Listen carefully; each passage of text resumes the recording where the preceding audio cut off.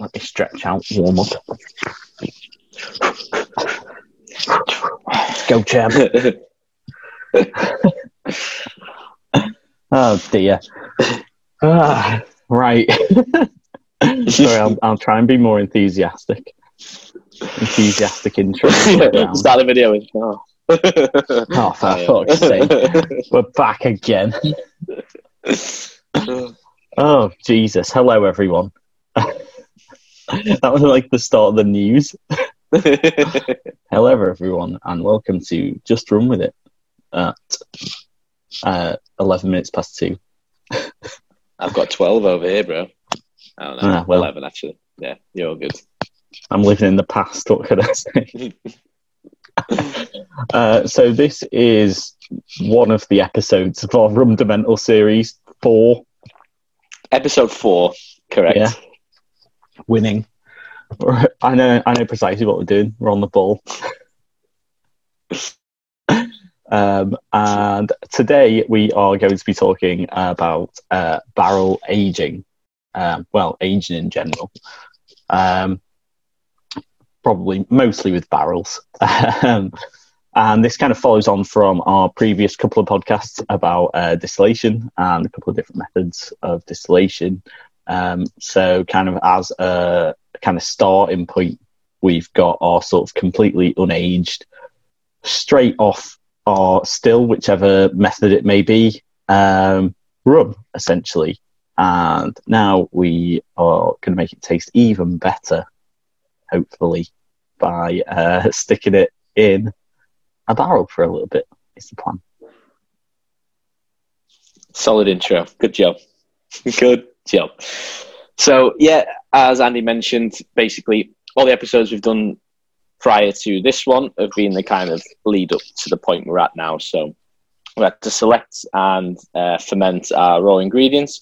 We then had to distill it in some way to bump up the ABV. So all that kind of provided the foundation. And now at this point, we're looking to basically add like some complexity and some additional elements to make it a well-rounded, finalized product. Aging, again, like all the other topics we've touched on, there's like 1,000,001 different rabbit holes we could jump down and things we could discuss. Some things are a bit more controversial than others. There's certainly, in the modern age, a lot of experimentation going on, aging in different vessels, aging in different regions around the world and stuff like that. I think, again, we'll kind of just sort of touch on the general premise of it, like the theory behind aging itself, what it's actually doing to our distilled product and effects it's having on the final taste. And I'm sure we'll touch a little bit on kind of different methodologies, if you will, or things that are favoured in different parts of the world and things like that.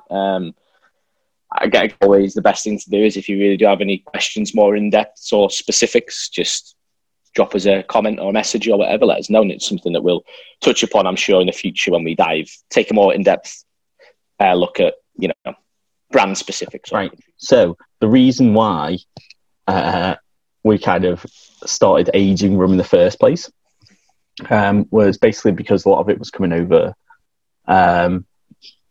in this sort of slave triangle type thing involving sugar as well, between sort of Africa, Caribbean and the UK.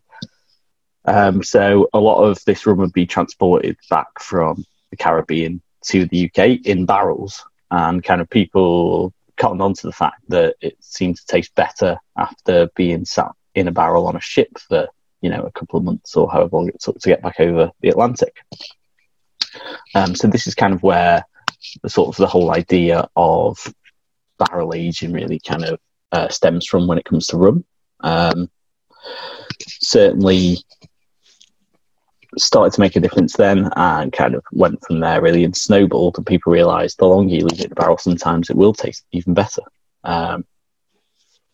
So a lot of these barrels as well, kind of in terms of Caribbean producers anyway, will be made from American oak. So they'll usually be old bourbon barrels. And basically that's a couple of reasons.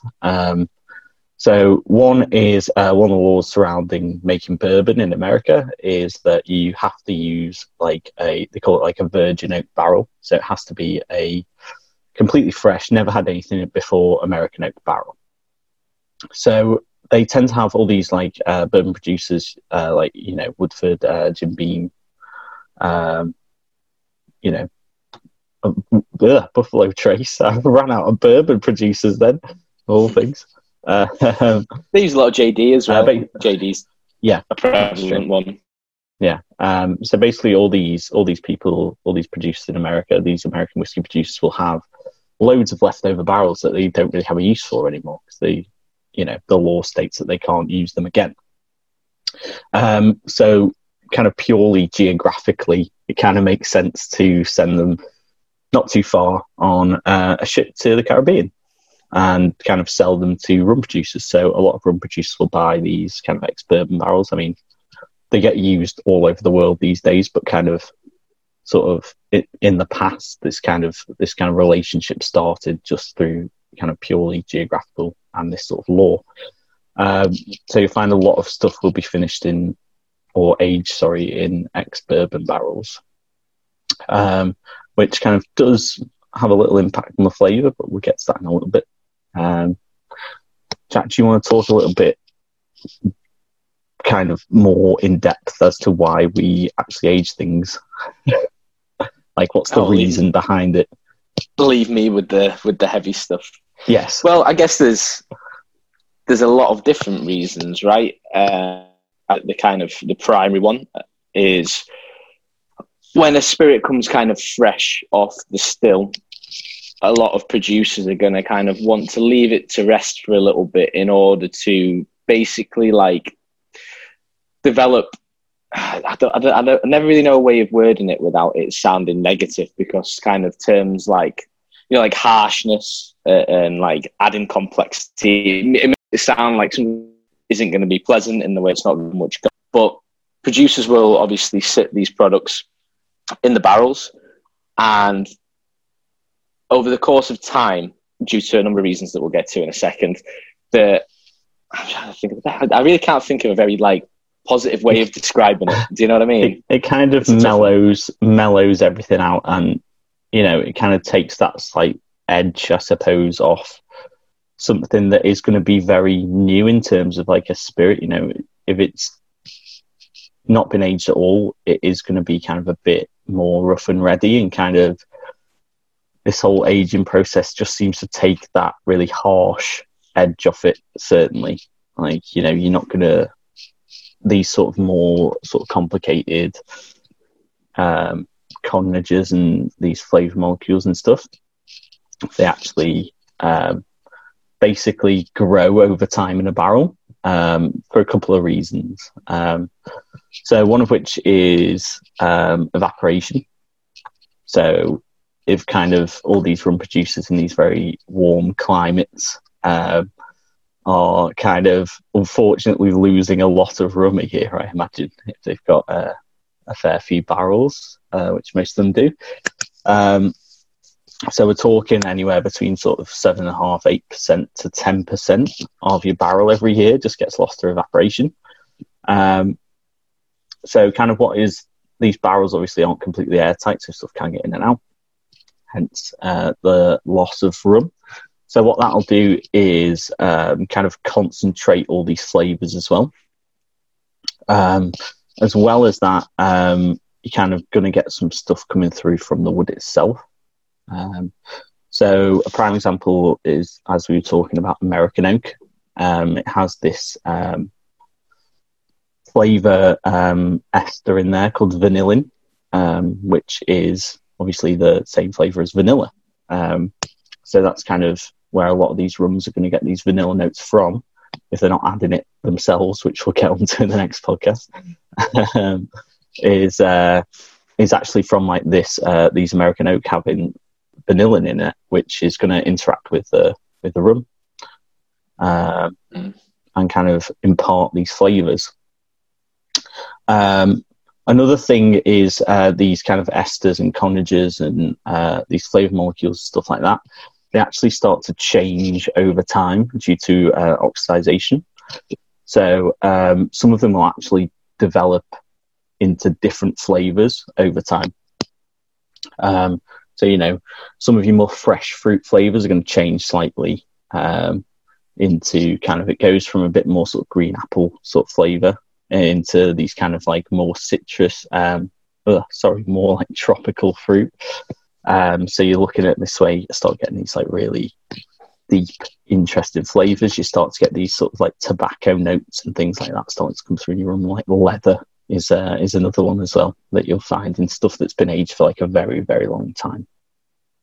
Yeah, absolutely. I think one thing to kind of touch on that we've not really discussed yet is kind of like with most stuff we've described with rum up to this point, there's a lot of different preferences depending on where you are in the world. And as well as preferences, there's actually a lot of laws, rules and regulations depending on where you are.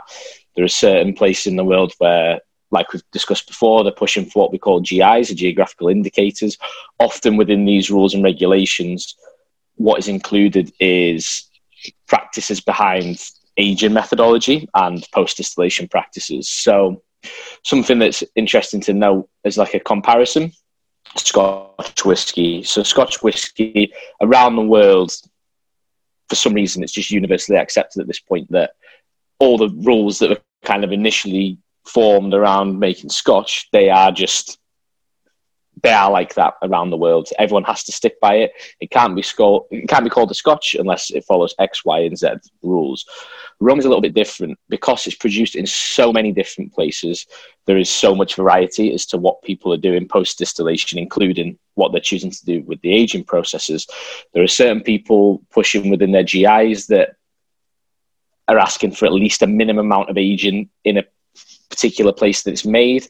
So, for example, Barbados, there's a lot of people right now pushing that it has to be aged for at least a couple of years in Barbados before the barrels are shipped off anywhere else to continue aging. That is quite important for a variety of reasons. The environment itself really does impact on the processes that Andy was just talking about. It really depends on how much evaporation is taking place, how much oxidization is taking place. And as a result, will totally depend on the outcome of the final product. Scotch, by law, it has to be aged in oak barrels and aged for a minimum of 3 years, and it has all been aged in Scotland. So it is that one set climate. So there is that consistency there that kind of runs throughout. Rum is coming from all over the world, so depending on where it's from, it's going to be vastly, vastly different. Typically, in a warm climate, in like a Caribbean climate, on average, the general rule of thumb is that a product will age about 3 times quicker. So this rate of evaporation, and he touched upon about 8 to 10% of this Angel's share, 8 to 10% of the volume of a barrel every year. If you're losing that, it's probably going to be 3 times as less in the Scotch. But on the flip side, the more positive is that this process is kind of happening quite a lot quicker. So this kind of mellowing, this additional complexity and the kind of like maturity of these congeners and esters and stuff is likely going to happen a lot quicker. So if you're imagining this barrel that's sat there throughout the day when it's warm, it's expanding a lot. Then at night when it cools down, it contracts. It's sucking in all the liquid that's inside that barrel. So it's actually like sinking into the wood. It's taking on all those flavors, all the kind of ex-bourbon notes or whatever product was in there prior. It's taking all those characteristics. Then again, sun comes back up, it expands, spitting that back out, and it's rinse and repeat on that process for a prolonged period of time. So it's interesting because I think traditionally a lot of people kind of, the connotations of age are always a staple of how high quality the product's going to be. So most of the time in whiskey, if you've got a 12-year-old Scotch and an 18-year-old Scotch, chances are the 18 is going to have a lot more complexity to it and is going to be higher quality. But as a general rule of thumb, rum is completely different. It really does depend on your palate and what kind of style you're looking for and what you're going for as to what products you should pick. And that is why when it comes to likes of age statements on bottles and the way things are marketed, there's been a lot of controversy and back and forth over the years. So just to kind of expand on that as well a little bit more. It's kind of another thing it's kind of like a big difference in between these sort of like warmer climates and cooler climates. Is kind of the loss of alcohol and water. So that's going to have an impact on your kind of final product anyway. So if you're aging somewhere that's very hot, very dry, the air's going to want more water rather than the alcohol out of your barrel. So sometimes like bourbon, again, is a prime example for this. Their actual alcoholic content will actually go up because it's aged in such a dry climate. So the air actually wants the water rather than the alcohol. Whereas somewhere in Scotland where it's kind of, pissing down for half the year, their ABV actually goes down because the air's got enough moisture in it, so it wants to take that alcohol out instead. Again, that's obviously going to impact our kind of concentration of flavour and stuff like that, so it's going to have quite a big impact. What else was I going to mention? Another thing you'll find a lot of producers are doing at the moment is actually taking off age statements. So kind of what you were touching on there is the idea of like a uniformity throughout the category as a whole. Again, touching on Scotch whisky as an example, given that all of it comes from one relatively small area, it's kind of unanimously agreed upon that an age statement that features on any Scotch product has to, by law, be the youngest age mark in that blend that's featured in the bottle. Rum is very different. There are some countries that play by those same rules that I just outlined, but there are many others that think that you can include the oldest age in the blend as, the age statement that's on the bottle. A whole variety of different things. And so a lot of producers now are deciding to basically just scrap the idea of including age at all in order to avoid confusion. And it's all part of this movement of, transparency aligned with this kind of premiumization that's going on. There are a lot more products that are coming out now that do have older rums in the blends, but they don't want to promote it in a disingenuous kind of way. So coming up with kind of like different funky names and stuff like that is the kind of way around, confusion. So as Jack was saying, technically there's nothing apart from these places with these geographical indicators. There's nothing to stop someone putting sort of 1% of their batch of rum will be, a 20-year-old rum, say, and the rest of it may be 2 years old. And there is actually nothing wrong with someone writing 20 years old on the bottle. It's really that lack of transparency that people are really trying to get rid of at the moment. So a couple of places where you won't find that is certainly anything coming out of Jamaica. Jamaica, Barbados and Guyana probably. I think Guyana is certainly all the same distillery, so unless someone else buys some rum off them and kind of does it like that, anything from actually the Demerara distillers, I believe, will be a minimum age statement. Certainly anywhere from Jamaica, I'm pretty sure it's in the GI that it says it has to be a thingy, but then again, it doesn't stop them selling it from someone else, and someone else kind of skewing the numbers a little bit, I suppose. Yeah, that was exactly what I was just going to say. Yeah. Even within the realms of what you would consider to be pretty kind of airtight laws, because so much rum is getting done in bulk and getting sent to different places around the world to be used within other products. Again, it gets a little bit hazy as to what's actually acceptable and what's not. And it's the same idea that I think we spoke about in a prior podcast at some point. The idea of just using a country of origin on your label. There's a lot of dispute as to when that is acceptable, because there are certain producers that really feel that just using the country of origin in itself is a mark of quality. And the idea is that some of these like mass producing these companies that are mass producing and the quality might not be quite as good, as kind of like, riding on the coattails of some of these very historically embedded, good quality, high reputation producers, and they're kind of like almost tarnishing their name. So it all gets very, very fuzzy. Yeah. So kind of while we're on this, it's probably a good time to explain the Solera system, really, which is another way of aging. I believe it comes from like sherry or port. It has that kind of vibe, just in even the name, isn't it? Like... Yeah, I believe it is a very it's like a kind of Spanish way of aging things, basically. So that's why you'll find like a lot of these places that are kind of do these like sort of Spanish style rums will have like sort of a Solera kind of aging process. So prime example is like Ronza Capa.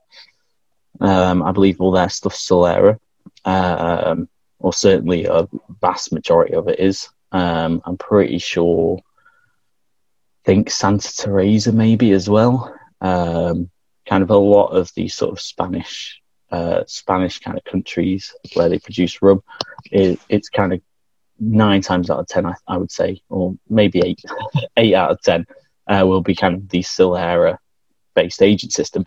So kind of if you imagine a sort of triangle of barrels like this, so basically what they do is put the youngest rum in the top of these barrels, and then what we'll do is take the oldest stuff out of the bottom. So every time you take some stuff out of the bottom, you're basically refilling it from the top. And then if you take out from the bottom layer, again, you kind of everything just shuffles down a layer. It's probably not very well explained, but that's kind of the basics behind it. Yeah, I think it's important to note as well is that a lot of these people, a lot of these producers, I should say, they're not necessarily trying to hide the fact that they use this methodology. There are actually some that are quite proud of the way in which they do it, and they think that that in itself is a very legitimate and difficult process to master. It's like, again, Ronza Capa is a prime example. The Ronza Capa 23 is probably what would be considered as their flagship rum from Guatemala. And it says in big writing, 20. It says 23, and it says Solera on the bottle. Some people argue, however, that those that are not quite as in touch, kind of in the spirits industry and what that means, they will just see the big red 23, and that will be their guideline as to the kind of quality of the product. And there are certain people that regard that as disingenuous when that's then thrown in there with lots of kind of like romantic language and descriptions and stuff that doesn't necessarily really mean anything or make much sense. It's just kind of like a marketing thing. Other producers start to think that it's a little bit disingenuous, and they might be kind of using all of these other things to mask the fact the product's maybe not quite as good quality, or certainly not as much time and effort, and that maturity hasn't taken place. It's maybe been pushed forward by artificial means or, other methods. Yeah, but speaking about that rum sort of specifically, I'm sure I have seen somewhere someone did like a sort of chemical analysis on it. And from the kind of the levels of like all these different esters and conages and stuff in there, they kind of reckon that the average of it is only probably about 6 years old, in fact, like 5 to 6. So right, that's the it's a lot. There's going to be a lot younger rum in there than some 23. I'm not arguing the fact that there might be some 23-year-old rum in there, but it certainly doesn't make up the majority of what's in there. But then you compare that to something like, El Dorado 25, for example, that is like a minimum of 25 years. You're going to have some stuff in there that's probably 26, 27, maybe. And it's about 5 times more expensive because a lot more like time and effort has gone into it, And again, and I just, kind of like what I was saying at the start, it's nice that rum is a category where age isn't necessarily a mark of quality. Like, you just threw out some numbers there, and you know, you said that the average is 5 to 6 years. I've had plenty of rums that are 5 to 6 years old that are great. I've had some rums that are 20 plus years old and they're not that great. It's more just this idea that for the average Joe who's maybe like new to the category and wants to try something that's slightly more premium, they'll see that Big Red 23 and they don't realize that actually, one, it's just not a very accurate indicator, nor is it just a good guideline anyway as to what you should be looking for. And this idea then feeds into other elements. You know, again, certain countries will predominantly have certain styles. I feel like looking at country to country is definitely a more accurate an accurate indicator as to what sort of style you're going to be getting from the bottle. But if people are jumping on the bandwagon and using Barbados or Jamaica or Guyana or anywhere around the world, you know, you name it, the people that are kind of tarnishing that name, and there's a lot of diluting the market there and stuff. It just gets very, very difficult for a consumer to differentiate and find what they're truly looking for. I can't remember who it was, but it was very early on when I first started learning about rum and doing tasting sessions and stuff. And they said that everyone is a rum drinker. You just have to find the rum that's right for you. And I think that is totally true. But certainly the way that the market could tip, it would make it very difficult for people to find exactly what they're actually looking for without other people fighting the good fight and kind of wanting to put some rules and regulations into place. Yeah, certainly. I'm trying to think if we need to do anything else. Oh, we can talk about finishing stuff in different weird barrels. That's fun. Yeah, I was going to say that as well, because even though this was technically discussing aging, and we've not actually talked too much about, you know, the aging process itself. Yeah. Some of the oldest rums that you've had, like, what's your verdict on them, and what are some of the oldest rums out there available on the market that you've seen? So obviously we've kind of spoke about this before, but obviously the Appleton 50 is probably the oldest that is kind of, I don't even know if any still available. I couldn't tell you. It's been out for a few years now. And I know there's very limited amounts made. But that is kind of, for me, that is a bit too much. It takes on too much of this sort of like woody element to it. So as well, when I'm talking about aging, something that we haven't brought up yet is kind of most of the time it is actually where the colour of the rum comes from, is basically the tannins in the wood. So same as you get in red wine or tea when you don't put enough milk in it and it kind of dries your mouth out. Those are all tannins, so it's all the same thing. These tannins are kind of going to give our rum that sort of kind of nice tea, almost like tea colour, depending on how long you age it for and in what barrels and stuff as well you age it through. So these are also going to impact the flavour. You know, it's going to give it that nice sort of balance of a little bit of dryness that kind of entices you to drink some more, I suppose. That's my excuse anyway. And it's also going to, you know, affect flavour and things like that. And something like the Appleton 50 is a prime example, I think, for me personally, of that going a bit too far that way. It is very tannic and very dry. I mean, if you can afford that to drink some, I suppose you're into some stuff that probably is kind of a lot older. So, you know, you might be into drinking some 80-year-old cognac or something, which they, you know, age very well. But certainly a 50-year-old rum, I think, is a bit too much for me.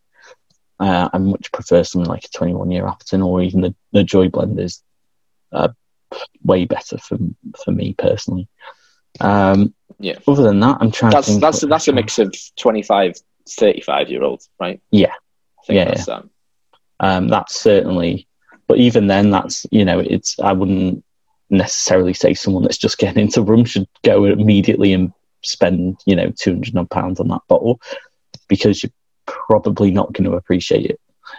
I don't think, you know, because it is kind of is very full on, and like the flavour is very concentrated flavour. If you think about, well, a prime example is, it doesn't necessarily always work like this, but if you lose 10% of your barrel a year, say you start off with 100 litres, after 7 years you're going to have 49 litres left. If you lose 10% every year. They kind of minimise this by kind of topping barrels up from the barrels and stuff like that, but that's kind of, imagine after like sort of 50 years you've lost a lot of rum, so that flavour is like super, super concentrated, and it's just a bit much for me.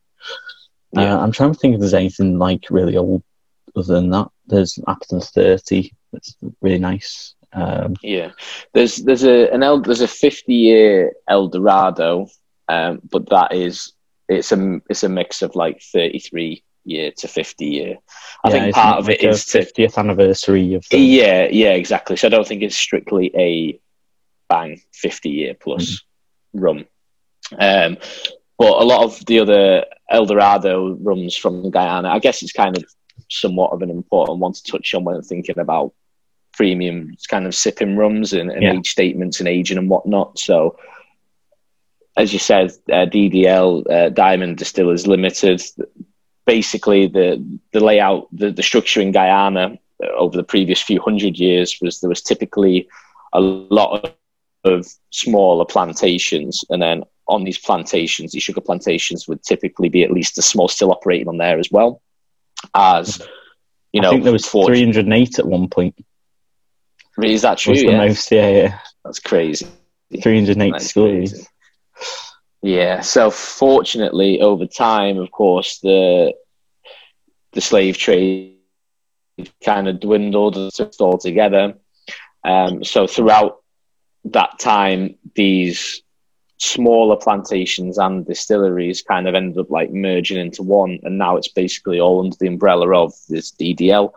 So it's basically like a hybrid of all the past kind of distillation methods and technology and infrastructure that all these other plantations and whatnot have kind of like, merged together.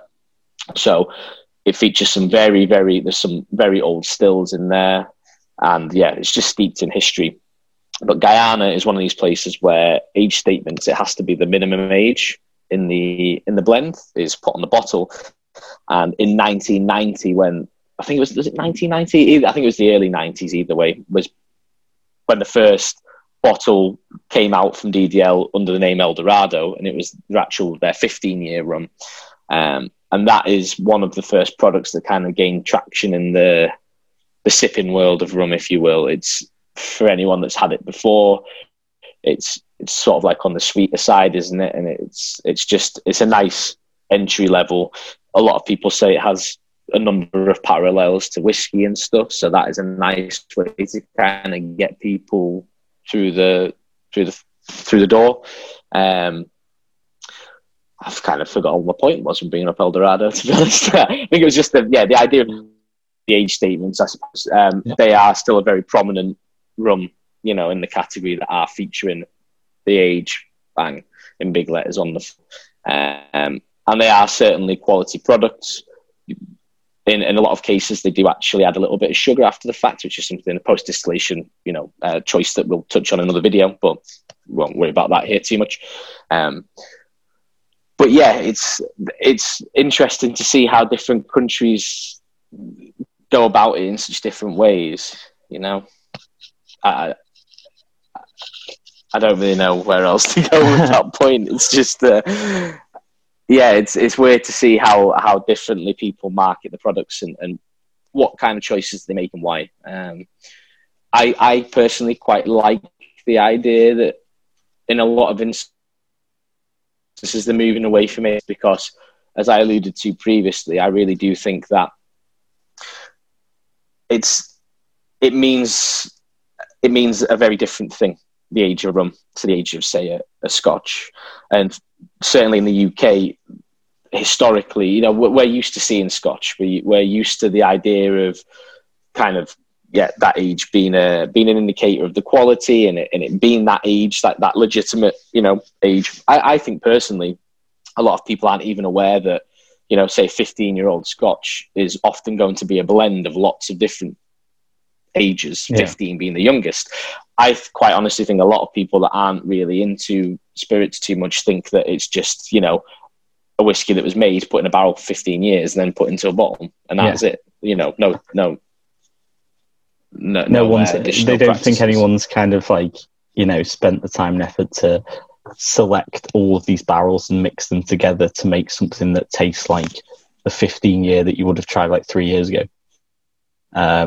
You know, and that is going back to this kind of. I was going to say, going back to sort of people taking these age statements off bottles. This is like a prime example of that. You know, you can get stuff. People are starting to blend stuff now that is going to be true to that thing. So one of the prime examples I always use is like Mount Gay Eclipse.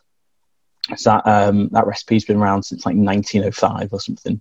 I think it's 1910. Well, there you go. All right, I'll split up then. Old either way. And they must be doing something right if they never tweaked it. So, you know. Well, yeah, but, you know, the reason why there's not an age statement on that is because there might be some 2-year in there, but then there might be some 5-year in there, you know, and then 1 year, the 2-year might not be quite ready, or, you know, it might have been put in a slightly breezy area of the warehouse, so it's not aged quite as they thought it might. So then they might have to change it, so there might be some more like 3-year in there, or there might not be any 5-year in there 1 year, it might be some 4-year, or, you know, it's kind of, it's all about that sort of balance, and that's why these master distillers are so clever, and like these master blenders are so clever, whereas they can, never mind the distillation part of things, that it's amazing. It's kind of, it is having this knowledge of all these barrels that you've got aging and tasting them all, and in their head they're going, right, I need to put all these together to make something that tastes the same as the product did, you know, 10 years ago, 15 years ago. They're like, oh, that's like the true sort of brilliance of the whole aging thing. You know, it's going to be different every time. You know, the wood in the barrels, the staves in the barrels might be, you know, the knots in them, or, you know, the actual grain of the wood might be slightly looser 1 year. So, you know, you're going to get the rum going into the barrel a little bit more. So if it's doing that over and over again, day after day, it's going to age faster, and it's going to make stuff taste different. You know, no two barrels are going to be the same. No two barrels of rum after a couple of years are going to be the same. That's kind of what the people, I think, like you said, don't really understand, like how much actual effort goes into sort of making these things taste the same. If anything, it's very impressive. And that's why you start getting it consistent. Yeah. So it's certainly a fascinating process. So no, I was just going to say, so we've talked about using bourbon barrels. What about other vessels for aging in when it comes to rum, and how will that impact on the flavour? Oh, sound like I'm interviewing you, don't I? Yeah, I like it. So it kind of it obviously depends what other barrel you're going to use. So a couple of examples, you probably see quite a lot of Plantation is a prime example of someone. They're obviously a French company that have their own Maison Ferrand as well, which makes cognac. So they have access to a lot of French oak barrels rather than American oak. So a lot of their products, stuff like Plantation XO and some of the other sort of weirder expressions that they do, like the yearly ones and things like that, they'll actually go, they'll ship the rum back to France, and it'll do a secondary aging in French oak. So French oak tends to be a little bit less vanilla heavy. Obviously, you're going to get some of that residual cognac sort of flavour that's left in there, which is a little bit more fruity anyway. So you're going to get like that nice sort of like dried like raisins and stuff like that, like dried fruit. You're going to get a little bit more of that out of French cask. And then they tend to be a little bit more like, it'd be like toast flavours almost. which sounds a bit odd, but it's like pastry, sort of this Maillard reaction that also happens in barrels as well. So basically, when you're aging things, all the insides of the barrels are charred, and there's like different char levels are going to have a different kind of effect on the flavour of your rum. So basically, like the heaviest char is called like crocodile char, because it kind of looks like the crocodile's back on the inside of the barrel, and that is obviously what that's doing is kind of, first of all, breaking down the wood, so it makes it a little bit easier for the spirit to get in and out of the wood, and it also caramelizes some of the sugar in the wood as well, which is going to give you this sort of bit more interesting flavour, a bit more like caramelly sort of tones and things like that. And then you can also, if you go into like that level of char, you're going to get like toffee and like almost like sort of bonfire nighty kind of Halloweeny sort of flavours, you know, all that sort of almost like burnt sugar, toffee, or all the good stuff. And then lighter chars are obviously going to give you different things as well. And then kind of as well as French oak, there's a lot of people that will do like sherry cask finishes. So that's kind of, again, it's going to go to a lot sweeter.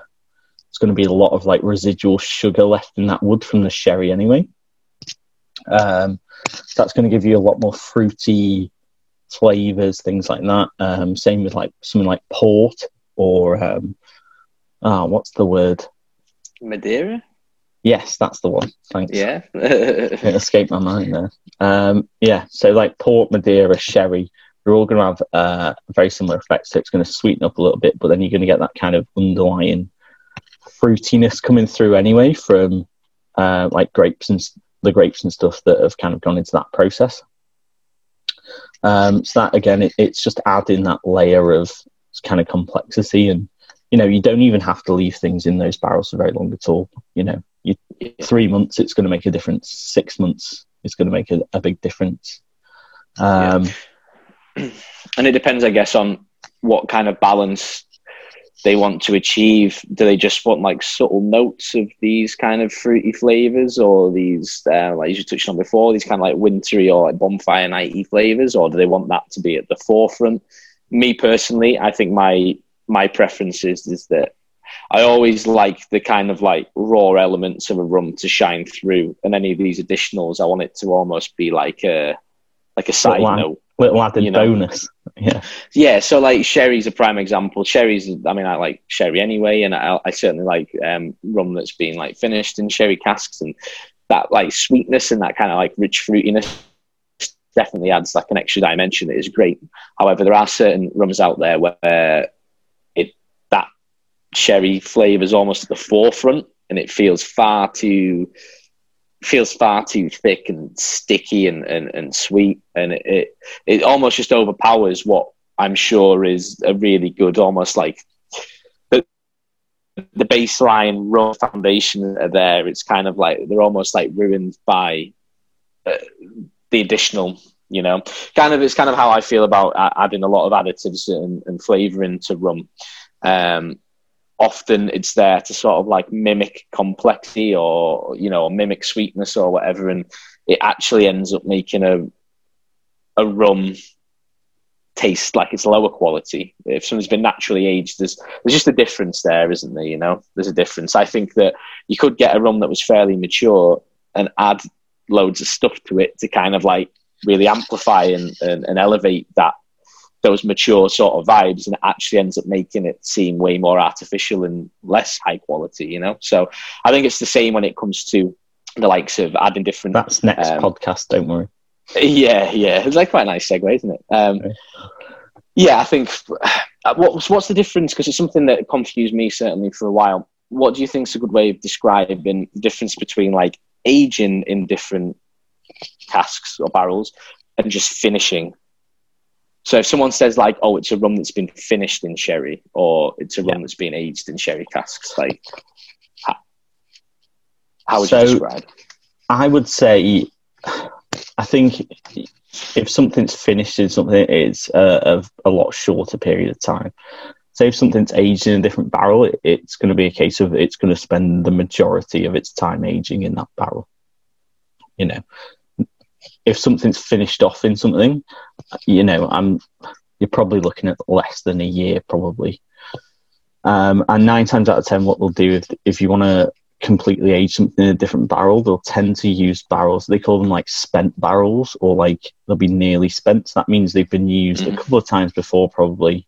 Kind of a lot of these nice things that we want that are inside the wood itself have kind of been used up. You know, it's on its last legs, basically. So what that's going to do is it's not going to be overpowering that sort of amount of flavour. If you want to stick something in there for a long period of time, you know, I say long period of time, any longer than sort of like a year to like 6 months to a year. If you put, you know, a second, like a first fill after the fact port cask, say, that's literally, it's had port in it, they've emptied the port out, and then you put your rum in it and put it in there for like 5 years, it's probably not going to taste very good. It's going to be completely overpowered by port, you know. So they tend to use like a lot like older barrels that have seen some things, a bit like us too, been through the wars. So it's not going to kind of impart that over the top amount of flavour in there, but it's still going to be there.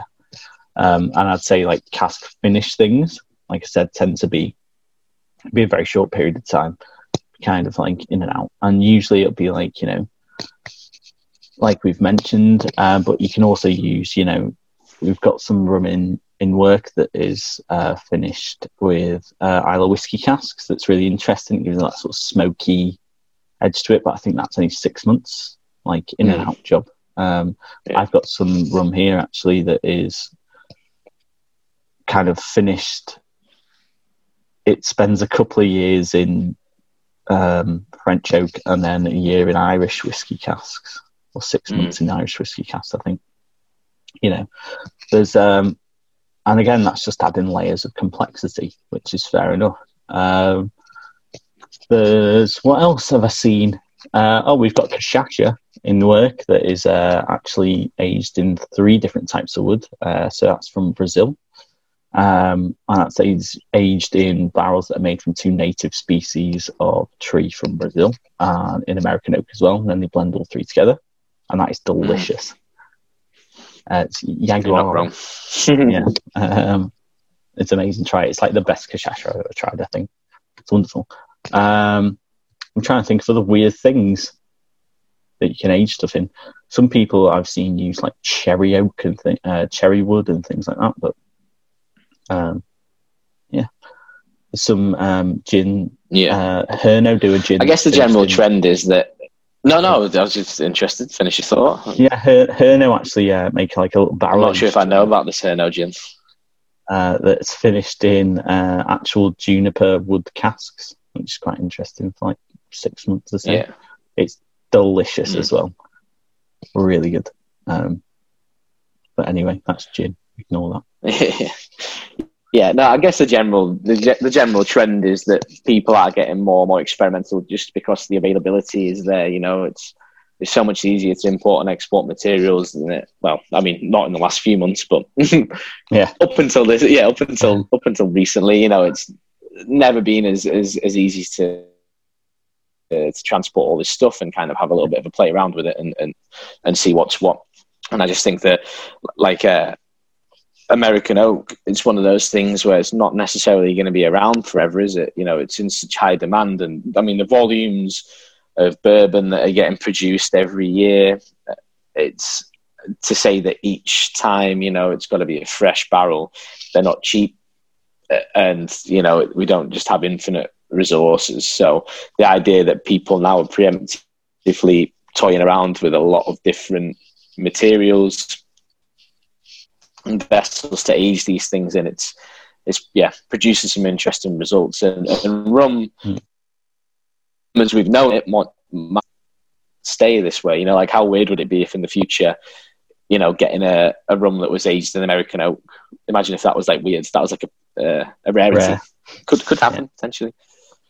Yeah. Well, yeah. Speaking of American oak right now, you're probably looking at getting about 4 barrels out of a tree that is the best part of 100 years old. To put it into perspective, as like how that's why barrels are not cheap. They're probably, for like a 200-litre barrel, you're probably looking at least £300. And then some of the kind of rarer, something like a Pedro Jimenez sherry cask. They're in quite high demand for like finishing stuff off in. So they could be anywhere up to like £800, £1,000 for a used barrel. How depressing is that? I mean, it makes great rum, but it's madness. That's why when you do go to. I was just going to say when you do go to places, if you do go to distilleries or warehouses, places where people are blending rum and things like that, the amount of barrels that they have it's pretty crazy. It's scary. It's a lot of money. I went to a winery in Rioja and they had like £10 million just in barrels, like that had wine in. So they were just sat there. I got lost, like in the cellar, because it all just looks the same. A maze. Yeah, it's just barrels everywhere. So I got very lost. It's a nightmare. Good though, great wine. My heart bleeds for you getting lost in a massive wine cellar in Rioja. I wouldn't go thirsty, I suppose. Well, I think. Yeah, true. I think that just about covers the bases we wanted to cover in this episode, right? Yeah. I think it maybe went on a bit longer than we did it would. Yeah, that's fine. But there's just so much to cover, isn't there, when it comes to aging? It really is. Yeah. Is it me or you? It's you today, I think. I gave the spiel last time. Right. I'm just going to say this every time. I know, yeah. You do it. I forget these things. Absolute snake. Yes, once again, if you're watching this, like I said, you should be watching it on YouTube. In that case, give us a subscribe, like the video, leave any comments you want to leave, anything you want to ask, etc., etc. If you want to just send us like love notes or tell us we look handsome, we'll also take those, I think, at this point. If you want to tell us to get rid of our beards because we look scruffy, don't post that. It's not happening. No. If you want to tell me to get a haircut, I 100% agree with you. If you want to start a crowdfund to get Andy's haircut, yeah, he's in dire need at the moment. Yeah. Other than that, if you want to follow us on Instagram, it is just Run With It, all one word. No underscores or anything stupid like that. We're very simple folk. We've got some stuff going on. We might have some exciting news potentially about a guest soon, which would be fun. So we'll probably have a great laugh with the person in question if they want to do it. What else is there? That's about it, right? I think that's about it for now, yeah. Yeah, give us a follow on Instagram. We'll say hi, probably. Yeah. Nailed it. Good job. Yeah. And we'll see you all next time. See you next time. Sticking stuff in rum and what else are we doing? Filtration and some other We'll do full filtration, colouring. Yeah. Added, I reckon. All the good stuff. Right. Adios. You sound thrilled.